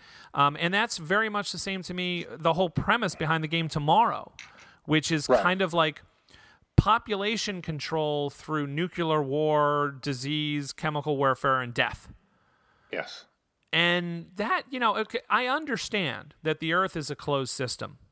I understand that the Earth only has a certain capacity to support life. I understand that there will come a point in time, if we're not really creative and don't get our act together, that we will reach the point where, things are going to start happening. The Earth will take care of itself. Whether or not we're still here is entirely a different matter. But eventually, there's going to be a tipping point. But trying to take this notion of population control through nuclear war and chemical war and death and disease, it's like, why? I don't want to do that thought experiment. I can run that thought experiment out in my head or through conversation, or through, reading or watching a news report. I don't want to play a game. Now, this sounds a little hypocritical because I just said I'm okay with exploring, the roots of terrorism and insurgent warfare. I'm okay with that. But this one bothers me a little bit. And again, I'm trying to put my finger on it. What are your thoughts about those two games? Do you have any reaction to those? I do. I think you're okay to be a hypocrite. I think there's nothing wrong with being a hypocrite in this regard because it's for it's your own time, it's your own pleasure, your own leisure, and you get to choose what you get to do with it. You get to have your opinions on it, and you can get to say those opinions. And if you think Tomorrow and Pandemic Contagion are something you don't want to explore and you don't think they're worth exploring, then you should say that. Right. And I think that's okay. I have less of a problem with them. I haven't played Tomorrow and Pandemic Contagion. I just kind of saw a demo at Gen Con of that. To me, it's kind of, those are weird. It's like they're out there. I don't really think about them that much. I just kind of know they're there, and it's okay. It's not something I really gets me excited. It doesn't really shock me. They're kind of lukewarm milquetoast themes to me because I'm kind of with you. Like, the world's getting more crowded. It's getting bigger. We're going to run out of water in 50 years or whatever people tell me. And, I think it's interesting subject matter. I think it's worth studying. It's kind of like the global warming thing in CO2, or kind of like in Imperial, where you have these sort of secret cabal of folks, funding wars everywhere. And it's interesting to me because it's like these subjects that are much bigger than the individual. And I feel so ineffectual when I think about things on that level. I'm going to take a shot at my own little area here. I live in northern Idaho, where everybody thinks everything is a conspiracy to, take all away our rights and all this stuff like that. I mean, it's like we're inundated with these kind of messages all the time. Yes, okay, honestly, it gets old. But I am interested a little bit in those kind of themes just personally, like, okay, this is so beyond my capability to have any effect on, that they do kind of interest me in a little bit, because I feel like I can investigate them a little bit, take some small piece from them and go, okay, well, if the poop does hit the fan at some point, then I'm going to be on my own. That's pretty much how I figure it. With my close group of friends and family, of course. Right. In your bunker, yes. In my bunker, well, yeah, whatever. I'll be like in Mad Max. I'll be cruising around with some gang, and we'll be in the week gang that gets wiped out in the first week. But, that's right. You'll have your board games, some extra gasoline. Yeah, exactly.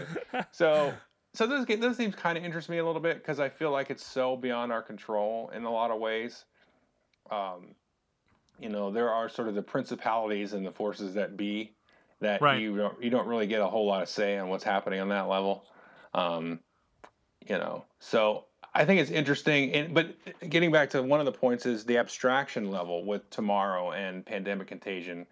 The abstraction really helps those games there, because if you were like really getting down to the humanity of what's happening, people being infected with disease or biological weapons or radiation at the, the individual level, what a horrible, awful death to go through in those last moments.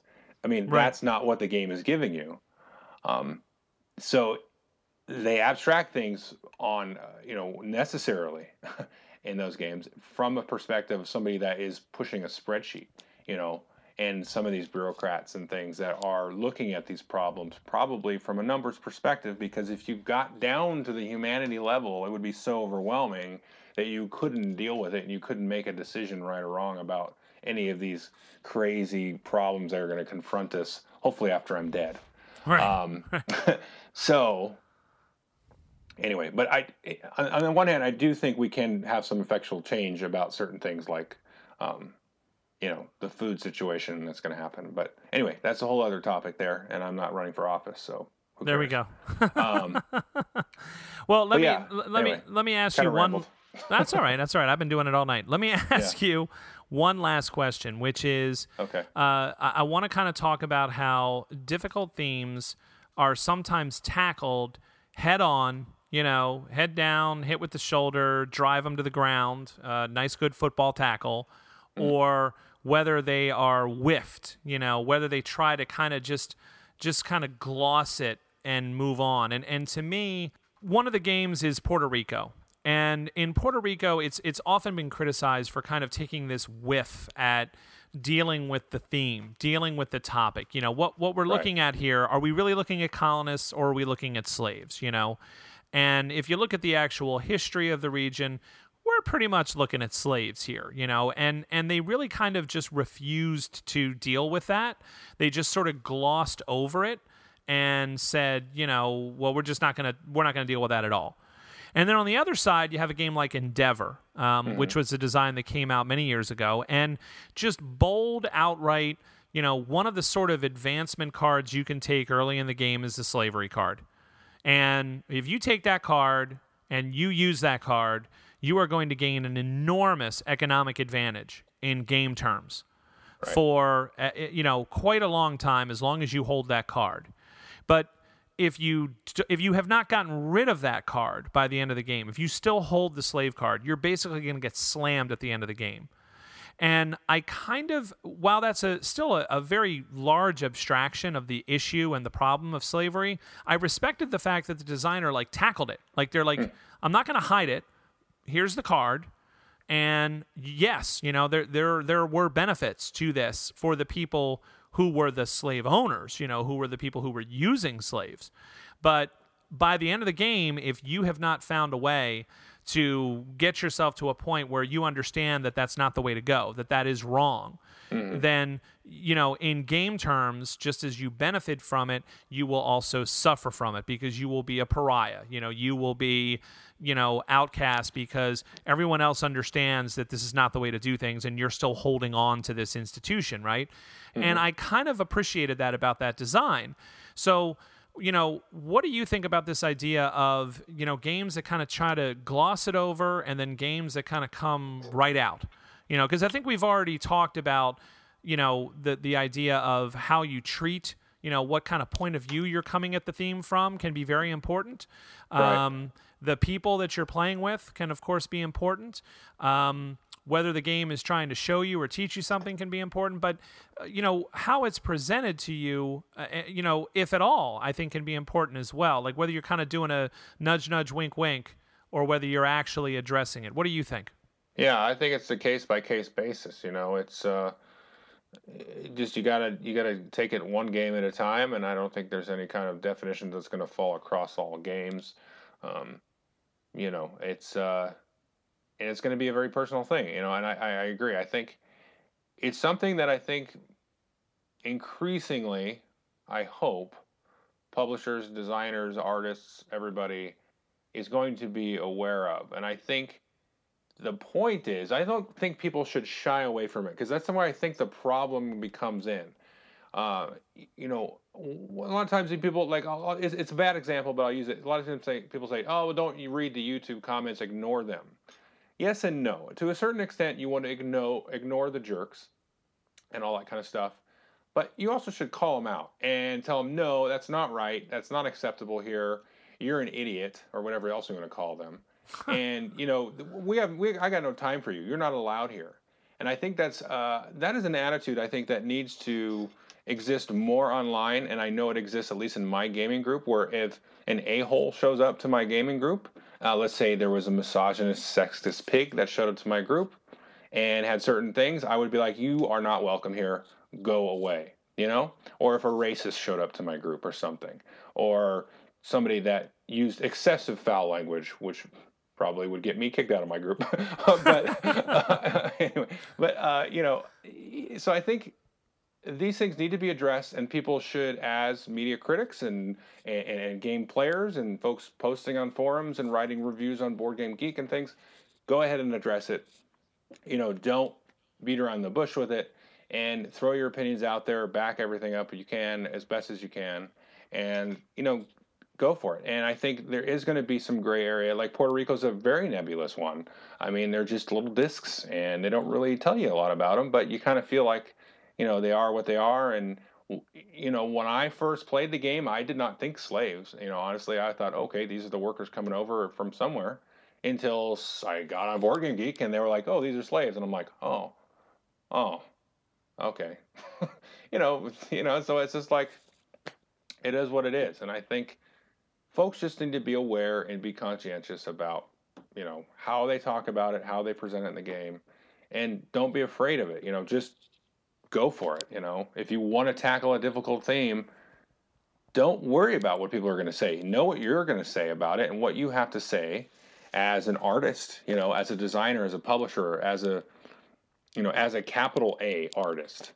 Right. Know what you're going to say and have something to say about it.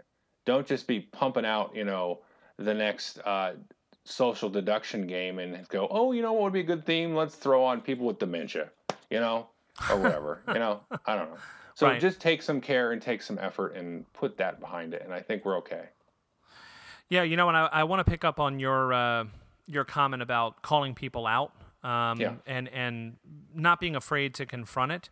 Mm-hmm. I think that's a really important lesson in general. We're at the end of the day, we're only talking about board games here, but I think we all have kind of come to the realization that board games can do some fairly powerful things. When the designers are able to kind of capture that lightning in a bottle, and present something to you that's going to really make you think.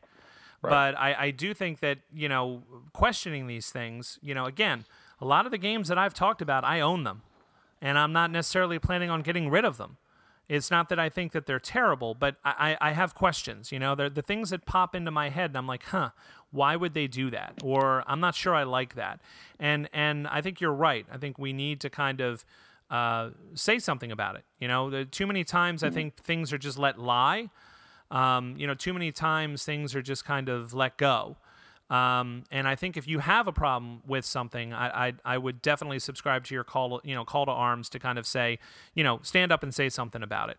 The best example I can think of, I wish I could remember the name of the town, Joel, but it was like, I read an article, it was years ago. It was about a town somewhere in like the Midwest, and the Ku Klux Klan was petitioning. They wanted to have a parade.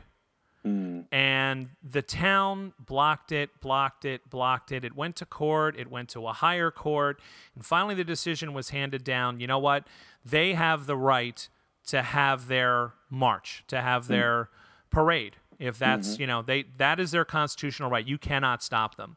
And what was the most inspiring thing to me ever that I've heard in a long time, and it's stuck with me ever since I read the story, I wish I could remember where it was instead of everybody just kind of being upset about it and being mad about it and being disappointed and all of these things, what they did was everybody in town showed up, lined the main street of the town as the Klan marched down, and as they marched down, they all turned their back on them. And that, to me, was incredibly, that was so much better than just staying at home and complaining about it. Right. It was so much better than being disappointed in, the choices that people would still make in this day and age to be part of that group. Instead, they said, you know what, we're going to show up. We're going to actually be there. But we're going to make it very clear. We're not going to be violent, but we're going to make it very clear that we want no part of anything that you're about. So you might have the right to do that, but we have the right to let you know what we think of you. And I think that is an extreme example of what you're talking about, but I think it is an example nonetheless. It's something that I try to keep in mind, that it is good to speak up. It is good to show how you feel. And, I'm not comparing these game designers in any way, to an organization like that. Don't get me wrong. I'm just trying to use that as an example of people standing up and doing something to express how they feel rather than just letting that fester. And so I think that the conversations we can have about some of these themes is only going to help things, because if we choose to seek to push the envelope like you're talking about, which I think is a great thing in game design, we can talk to each other about how that envelope is being pushed, and we can make some better decisions, and we can challenge each other to constantly be trying to present these ideas in the best possible way that we can. So, Joel, I want to thank you for agreeing to come on the show tonight and talking about this topic with me. I don't know that we really answered anything definitively in any way, shape, or form, but, I enjoyed talking with you about it. I would really welcome, to hear what other people have to say about it who listen. I'm always interested in having any kind of respectful dialogue with anybody who wants to talk with me about something, on an online forum or what have you, whether it's on Board Game Geek or through, Geek Mail or whatever it happens to be. I'm open to any kind of civil discourse at any time. And I would welcome that if people have some alternate views or ideas or suggestions or, think that maybe, I was off the mark a little bit. So, if you have any comments, please share them on the thread on Board Game Geek for the episode. And, we'll be sure to maybe try and continue the conversation there. So, Joel, thanks a lot for agreeing to be on the show tonight. No, thanks, Jeff. It was a good talk, and thank you.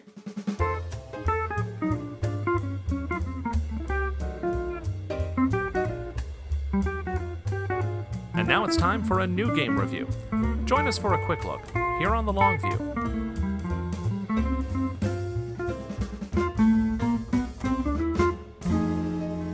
So, for this special episode about theme in games, I thought it only appropriate to tackle a brand new release called The Battle of Five Armies. This is from Armies Games. This is a game that is set in the world of J.R.R. Tolkien at the end of the novel The Hobbit. At which point the dragon Smaug is dead. Spoiler alert for those of you who haven't seen the third movie and never read the book. I apologize for that, but I'm betting most of you already knew that. And now everyone is kind of coming to see what's going to happen to all the money. You know, what's going to happen to all the treasure? Is the king under the mountain going to kind of return and assert, his position?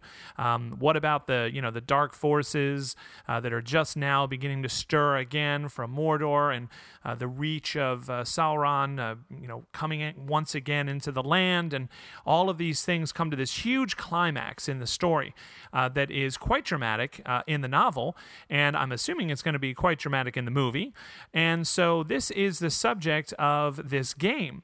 So the Battle of Five Armies is really kind of a beautiful production, very much similar to those who might be familiar with the War of the Ring game. This is, of course, on a slightly smaller scale, certainly. The entire board is basically sort of the foot of the Lonely Mountain, where the Battle of the Five Armies takes place. And players are either going to be playing, once again, the Free People, or they're going to be playing as the Orcs and the Goblins. And so what you have is you have two asymmetrical sides. You have a sort of union of men and dwarves and elves on one side. On the other side, you have the wargs and warg riders, you have the goblins, and you have the orcs. And, of course, you have all of the major characters from the story. So you have Bilbo in there, you got Bard in there, you got Gandalf and Thorin. And, on the other side, you have the great orc warlord, Bolg, who is going to be trying to stomp his way across the board and destroy all before his path. So you have all of this drama set in this board game. Just like in the War of the Ring, you have cards. So this game, you have a set of cards for the dark forces, and you have a set of cards for the Free People. And each of those card decks are going to be unique to them. And at the start of every turn, you're going to be able to draw one of those cards. And then there's also sort of a shared deck that's going to be used during the course of the game as well between the two players.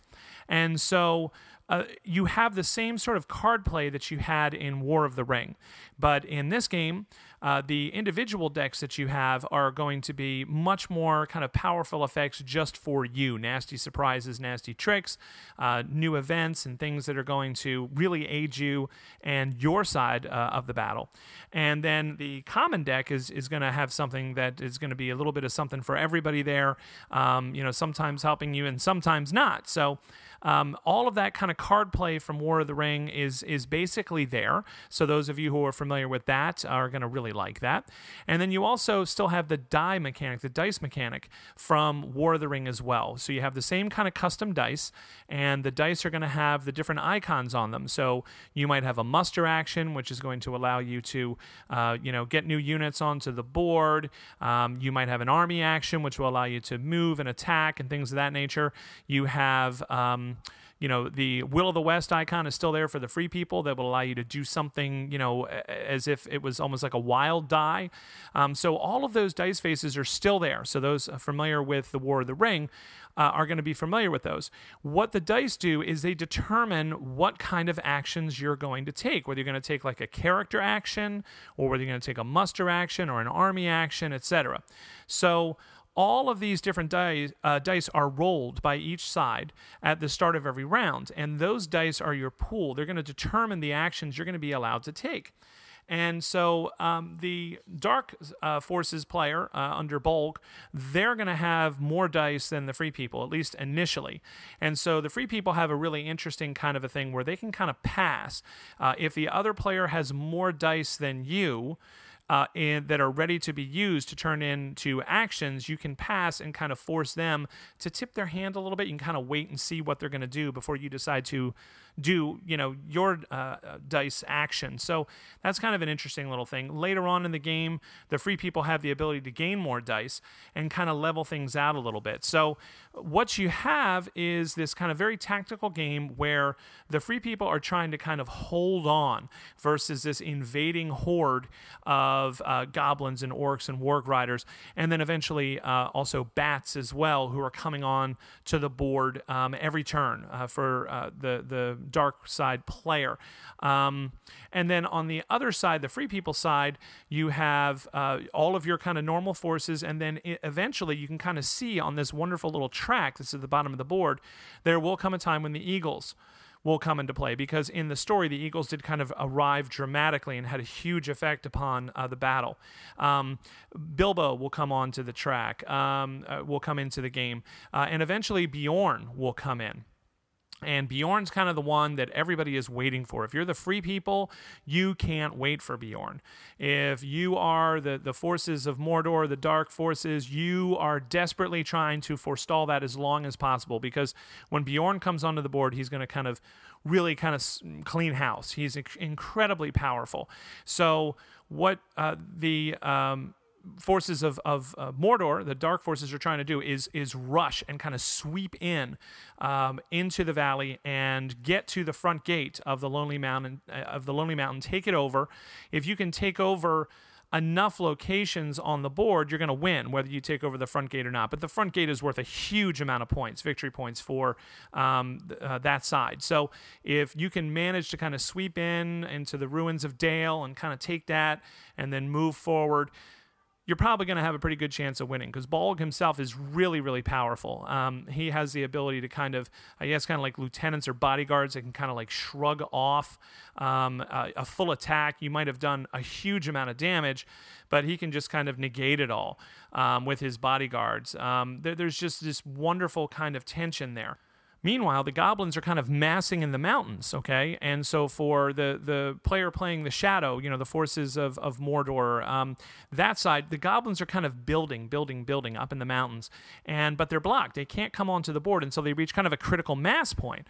Once they reach that critical mass point, they're going to come spilling out of the mountains, almost like a wave. They're going to be coming down in two locations on the board, both of which are going to be highly threatening to the free people player. So you're kind of watching that as the free people trying to gauge, all right, when is that likely to trigger? When are they going to break through the mountain passes and come down on us?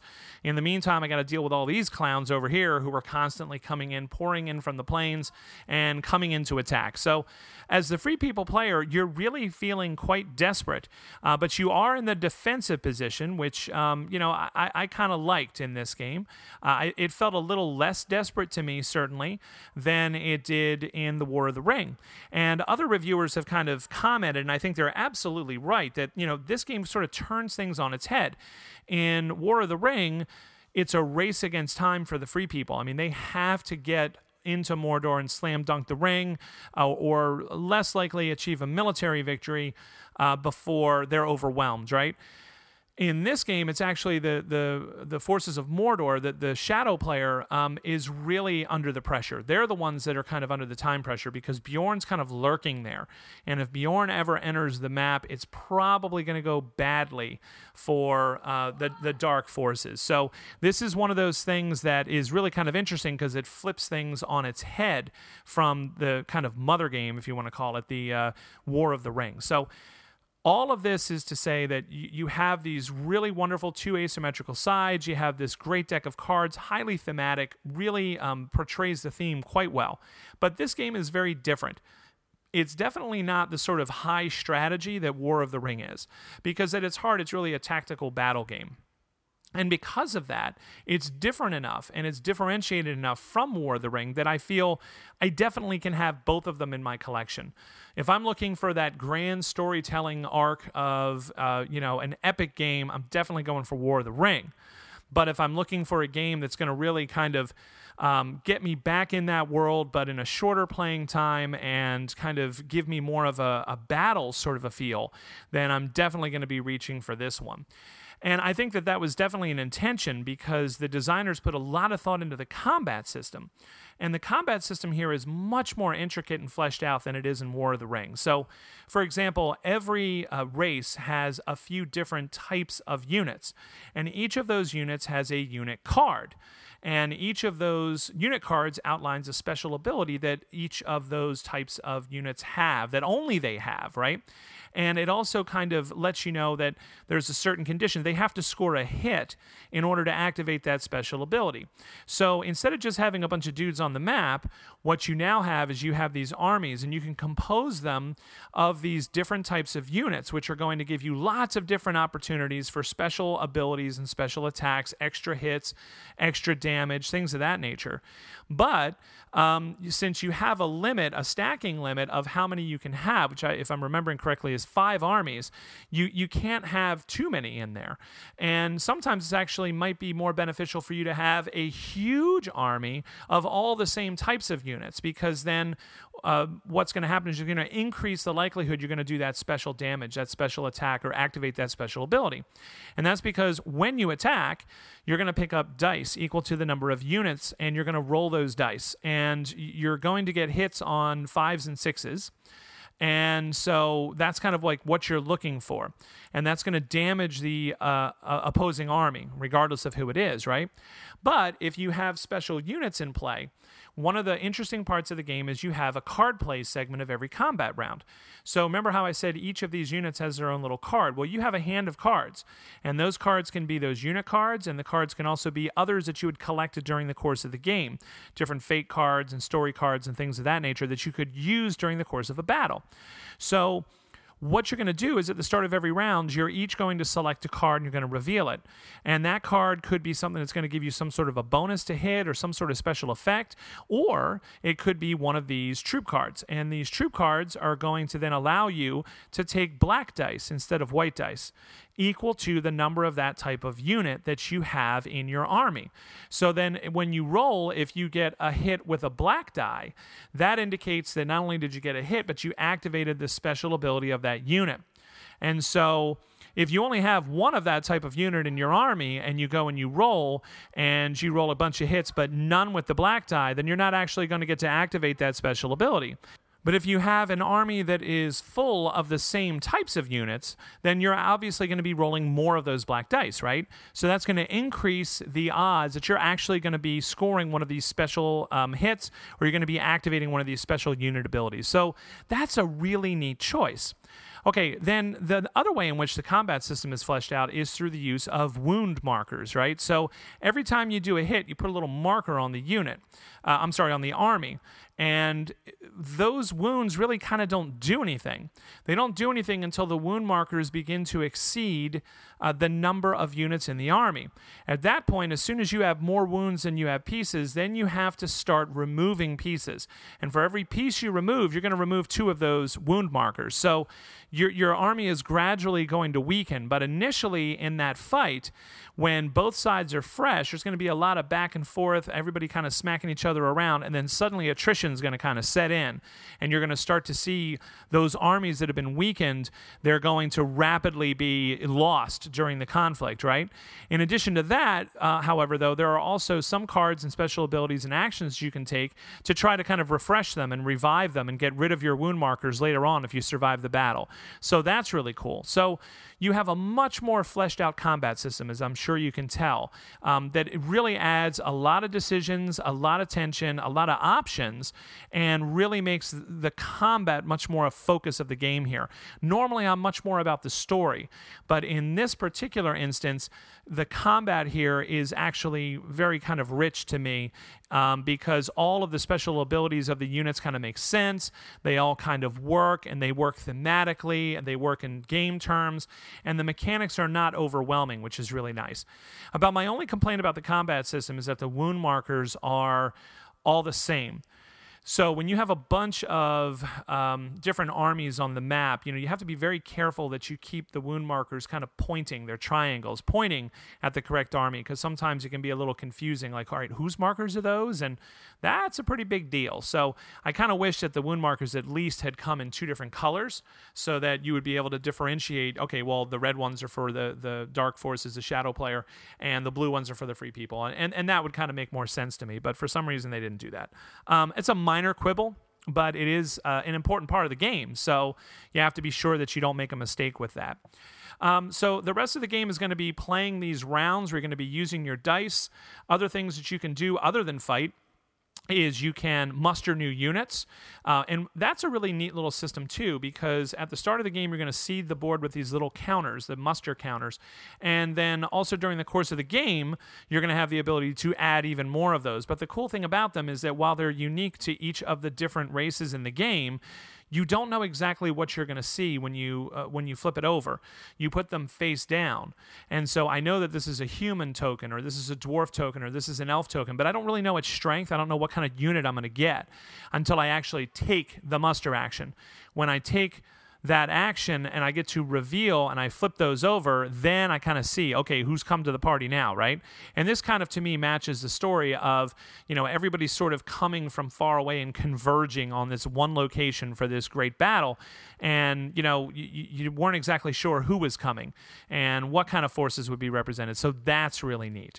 And it adds a lot of tension. There's a lot of mystery to the game there. And it can be very devastating because the dark side player, the shadow player, has the ability to sometimes, play cards that will remove those muster tokens. And so, you see or you think you have reinforcements coming and they sort of evaporate and you're like, oh man, what am I going to do? How am I going to hold this? So that's really interesting. The other part of the game that I think bears some real praise is the way in which leadership works in this game. So there are leaders in this game, and they're represented by figures, and these are like the important people from the story. These would be people like Bolg, and these would be people like Gandalf and Bilbo and Thorin, etc. Right? And those characters all have leadership, okay? And they're going to be able to do some special things for you if you activate them. They're going to give you bonuses in the form of rerolls and things of that nature. But every round, the free people player has to decide how many leadership markers or tokens am I going to put out? How many leaders am I going to activate? And when you put out that many, the shadow player gets to do a couple of nifty things. They're going to be able to put out a number of bats that are helpful to them in combat, that are going to kind of patrol whole zones of the board, not just a single spot. And they're also going to get to draw tokens from a bag, and these tokens are the ones that determine how fast that fate, that time track, moves in the game. So this is really interesting because as the free people player, you want to activate all your generals every single round because they're powerful and they're going to help you. I mean, Gandalf, for goodness sakes, he can launch like this huge lightning bolt to go and fry, the opposing troops. Very powerful, especially apparently if he's concentrating on it. So that's really awesome. You want to activate him every round to either concentrate, to beef up his attack, or to actually attack. And then, all of these leaders have these great abilities. But the problem is that if you activate them, and I think the free people can activate up to 3 per round, then that means the shadow player is going to be able to draw 3 tokens. Each of the tokens is going to have a number on it or a value on it, and that tells you how far up the marker is going to be pushed on that sort of time track.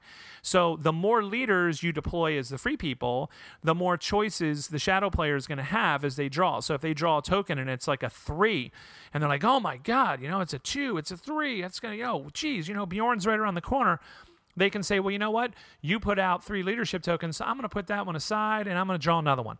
And they draw another one, and it's a 1, and they're like, yeah, I'll go with that instead. So I find that that's a really interesting mechanism in this game. It makes it a really crucial decision on just how much do you value those leaders and the leadership tokens. And those leadership tokens are so important in the game because they give you those rerolls, and that's really, really vital. Also, a lot of the cards that you have are tied to leadership. So it has to be an army that has leadership, either a leadership token or an actual leader figure that you've activated with leadership, right? So this really makes for a lot of tense decisions in the game because as you want to get them all activated, but that that's actually going to be slowing time down. And since it's a race against time for the Shadow player, as those forces of darkness try to sweep across the valley and up into the Lonely Mountain, you may want to take some turns where you're not activating all your leaders and you're forcing the Shadow player to only draw 1 or maybe 2 tokens out of that bag and hoping that that's going to really push that track down. It's going to get you other characters onto the board, and eventually if Bjorn can come out, boy, that's just awesome for you. So I think that's just a brilliant part of the design. So how does the game play? I find that it plays very well. It's very engaging. You're always interested in everything that's going on that board. Do I think that it is as short of a playtime as advertised? No. A lot of people have said, you can play this game in an hour, hour and a half. Well, I've only played it twice, so this is kind of an initial impressions review, but I can't ever see this game taking less than 2 hours. If you're thinking at all, if you're trying to come up with any kind of plan or strategy, if you're really considering your options, I really don't see it possible to play this game in under 2 hours. My first play was 4 hours, at which point I was looking at my friend Lloyd. I'm like, I could have played War of the Ring almost in that amount of time. And that wasn't meant as a slam against Battle of Five Armies. It was just, we really enjoyed it, but we were kind of surprised because everyone's been saying, you can play this in an hour and a half, in 90 minutes. I'm like, So then the next time we played it, we got it to like 2 hours. It's like, okay, that was much more reasonable, but really don't see that ever creeping below 2. So that's just my opinion. I don't know that I would buy into the hype that it's that much short, that's that shorter of a game. I think it's probably going to fall between 2 and 2.5 most of the time. If you can get it played in an hour and a half, hour 45, God bless you. But maybe I'm just too slow or too old, but I can't get it played that fast. So, that's like one possible downside. I kind of feel that wasn't entirely accurate, the way that was reported. The other thing that, I really wish is I wish the box insert was a little bit better. They're kind of these huge, deep kind of dishes for all of the bits and pieces, but you really have to have these things sorted out. I mean, there's so many little cardboard tokens and whatnot that represent different things, whether it's wounds or leadership or control or all the mustering kind of tokens for all of the different races. And so if you really want to have that organized, those deep trays really don't do real well. I would have preferred a different kind of a solution, and I'm actually pretty tempted to just ditch the insert altogether and just kind of put everything in there with bags or deli cups or something of that nature. So wasn't a real big, fan of that either. But the game itself, the gameplay itself, the presentation of the game, the art in the game, the components of the game, all of those things I thought were top-notch. It was a fantastic gaming experience both times I've played it. I really enjoyed it and recommend it highly. So if you like thematic games, if you like games that are tied to a source material, like Tolkien's world and all of the great stories that came out of that, this is a game that I think definitely deserves a spot in your collection, even if you already have War of the Ring. I think they're different enough that they certainly merit both of them merit a spot in your collection. So if this sounds at all like your kind of game, I would highly recommend it. GameSurplus.com has some in stock, so I would definitely check it out. That's The Battle of Five Armies. A fantastic game by Robert DiMeglio, Marco Maggi, and Francisco Nepatello. Published by Armies Games. So if you're looking for that kind of wonderful thematic experience, definitely check it out. Well, that's about all the time we have for this episode of The Long View. Of course, I want to thank my special guest, Joel Eddy, for agreeing to come on the show tonight and talk to me about this topic of difficult themes. Of course, I also want to thank my sponsor, GameSurplus.com. Go to GameSurplus.com, check out and see if you can grab yourself a copy of Battle of Five Armies or any of the other great titles that they have in stock. If you're looking to grab a copy of one of the new Essen titles, for example, coming out this year, I would definitely send Velma an email over at games@gamesurplus.com and see if she can track you down a copy before it's even released here in the United States. So whether you're looking for the latest, greatest game or a hard-to-find import, gamesurplus.com is your first and best choice, as always, for game purchases. And if you do order from them, please be sure to tell them the Longview sent you. I also, of course, want to mention my local game store as well, the Gamer's Edge in Stroudsburg, Pennsylvania. They are a fantastic and growing resource for game lovers here all over the northeastern Pennsylvania, northern New Jersey, and southern New York region. They have a collection now that is coming close to 800 titles available for purchase right now on Main Street in Stroudsburg, conveniently located off of Route Interstate 80. The Gamer's Edge has plenty of open gaming table space, a knowledgeable and friendly staff, fantastic prices. You really can't go wrong. So go check out the Gamer's Edge if you're here in our region and see what they have to offer. So for Joel, Eddie, and myself, I want to say thanks to everybody out there for listening and have a great night.